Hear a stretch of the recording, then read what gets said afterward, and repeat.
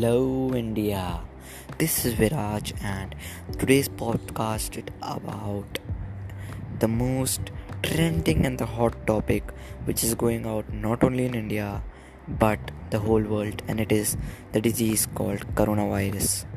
Okay, now before we start talking about this, there's one thing we really need to know, and that is stop panicking, because there have been cases of viral diseases before and they have been cured, but they have been only cured by the immune system of our body and not by any other antibiotic. Because it is really important for us to know that may it be any viral disease, it is not cured. There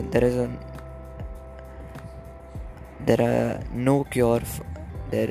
No cure has been found for these diseases, viral diseases, but our immune system fights with it. But unlike bacterial diseases, viral diseases have no cure. The stimulants and the medicines we take for these viral diseases, they basically just increase our immunity and help to remove the virus from the body temporarily, but they do not destroy the virus. So in the same way, coronavirus can be treated by increasing our immunity and by basic common sense like cleaning our hands, cleaning our utensils, keeping our body clean and maintaining the personal hygiene.